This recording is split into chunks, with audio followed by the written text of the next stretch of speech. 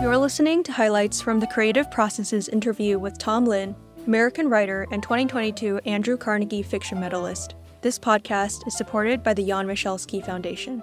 So it's set during 1869, which is the last year of the Transcontinental Railroad, which is usually what we point to when we say, when does America become a bicoastal country? When does America begin its kind of long industrialization towards military dominance in the 20th century? It all begins with this railroad, which we construct at enormous expense, and it links the West Coast and the East Coast together by rail. And the way that we managed to build it so quickly was because we used enormous numbers of Chinese laborers, at least on the west side. Between Salt Lake and Sacramento, we used thousands of Chinese laborers whose names are now forgotten merely because they haven't been archived. The process of history is a process of selection. And so what the archive has selected for preservation is not the stories of those Chinese laborers, but rather the stories of the industrialists and the businessmen who funded the venture and coordinated with Congress. And what's funny is you'll see history books about the building of the railroad. And what they're referring to by that word building is the organization of the industrial process. So again, those businessmen and the people who built the railroad in that sense, who funded the railroad, their legacies remain with us today. Leland Stanford had Stanford University. There's the Crocker Art Museum in Sacramento.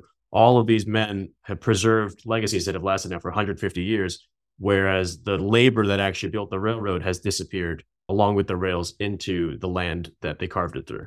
And of course, the form for speaking about the American West as landscape is the Western. And it's historically and conventionally been a machine for imperialism and for extending this colonial project of the American nation over these indigenous lands. And so when you say so-and-so's turning it on its head, I think it's an acknowledgement of how powerful that machine for myth-making and nation building can be.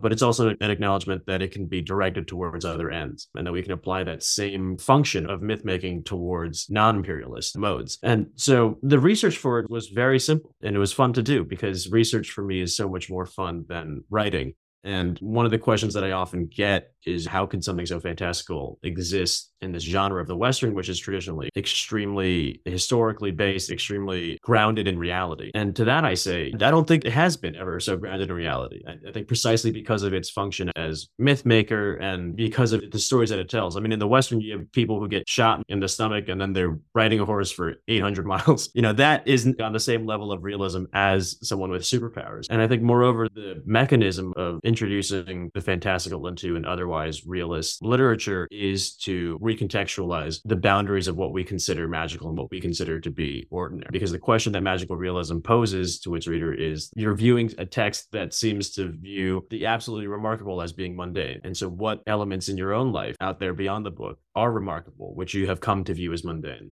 What does it mean to be unarguably American today? For me, it really is, you're buying into this kind of dream, right? If you strip away all of the historical context and everything that we know that was bad about that time, there's this sense that the real America is this country that was formed out of a set of ideals in a way that historically at the time was quite rare. Like, are we an ethno-nationalist state? I think in practice, like we do end up being a state of white Protestants, but that's not in the Constitution. Like in the Constitution, we have this kind of set of attitudes and beliefs about what constitutes a person. And of course, that is then litigated and fought over and hard won over the next 250 odd years. But I think that is the dream. Being American is that our culture is defined by how we greet the world and this projection of our ideals. And I think at our best as a country, that's what we represent. We represent people who are accepting of others and who integrate. Despite all of our differences, we are in this giant country and we're all linked together by an agreement that we're all subject to rule of law, by an agreement to democracy, by an agreement in the rights of man. But that's the ideal, right? And in practice, it really does kind of fall apart. But I think it's worth preserving and it's worth striving towards.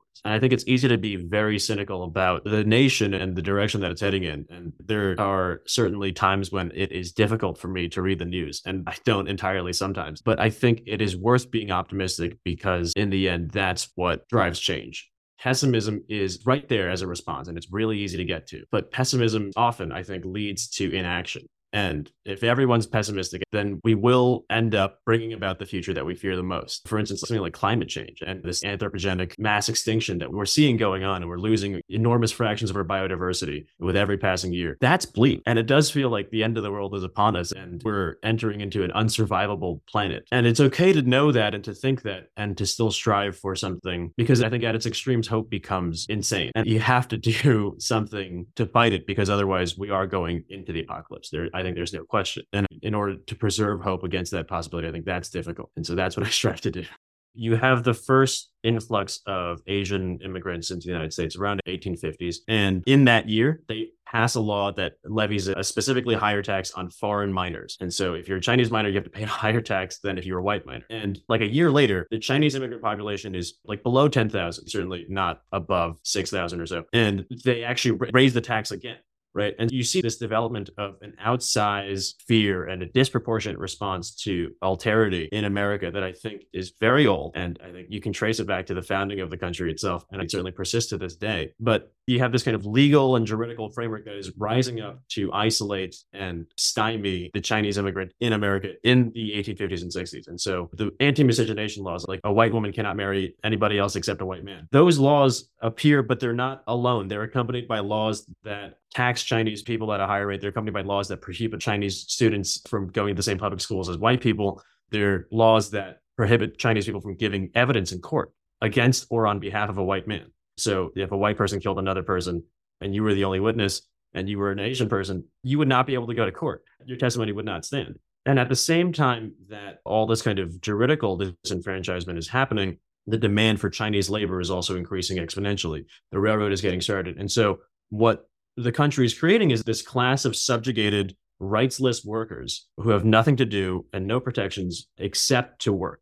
And when they do work, it's for much less and it's for much longer.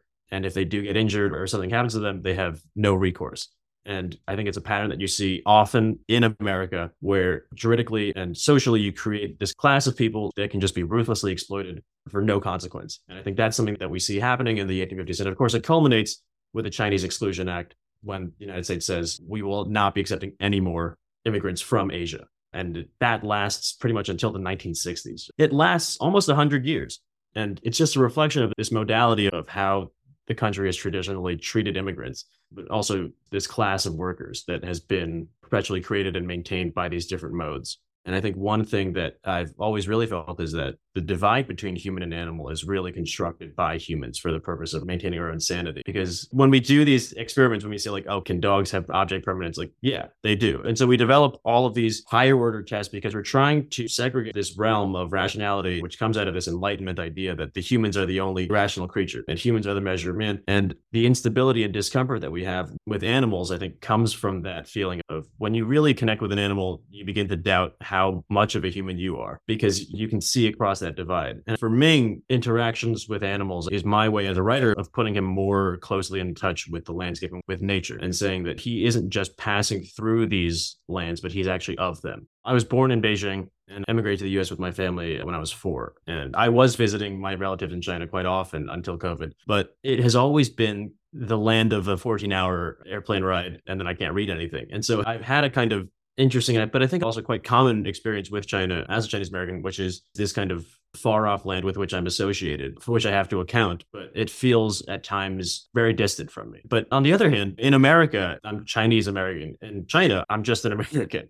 I'm too American for China and too Chinese for America. And so there is this kind of invisible middle that you have to create where you're able to coexist and kind of bridge those two identities. You know, there's been a lot of scholarship and academic back and forth in recent decades about something as small as a hyphen between Asian and American. Does that hyphen need to be there? Is that hyphen doing a lot of work that we don't want it to be doing? And I think we're all trying to work through this kind of mediation of how close are we to one place and how close are we to another place. And in the book specifically, China is almost an idea because Ming isn't born there. He doesn't speak the language. And so it's instead this thing that he has to continuously encounter for which he has no response or recourse, especially in that era when all of the immigrants that are coming over are mostly from the Pearl River Delta. They're mostly very poor. China itself is a sovereign power, is in a really weakened state.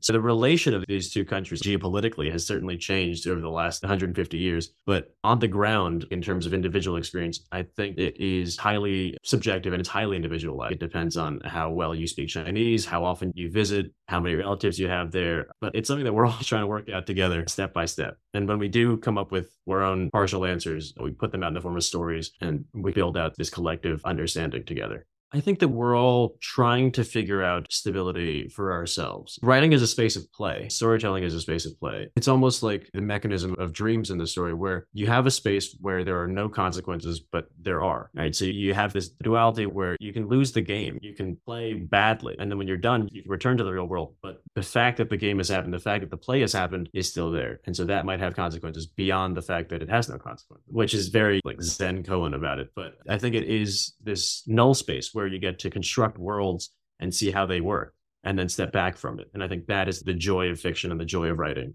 what little there is for me. But the joy of writing as such is being able to build and exit and return.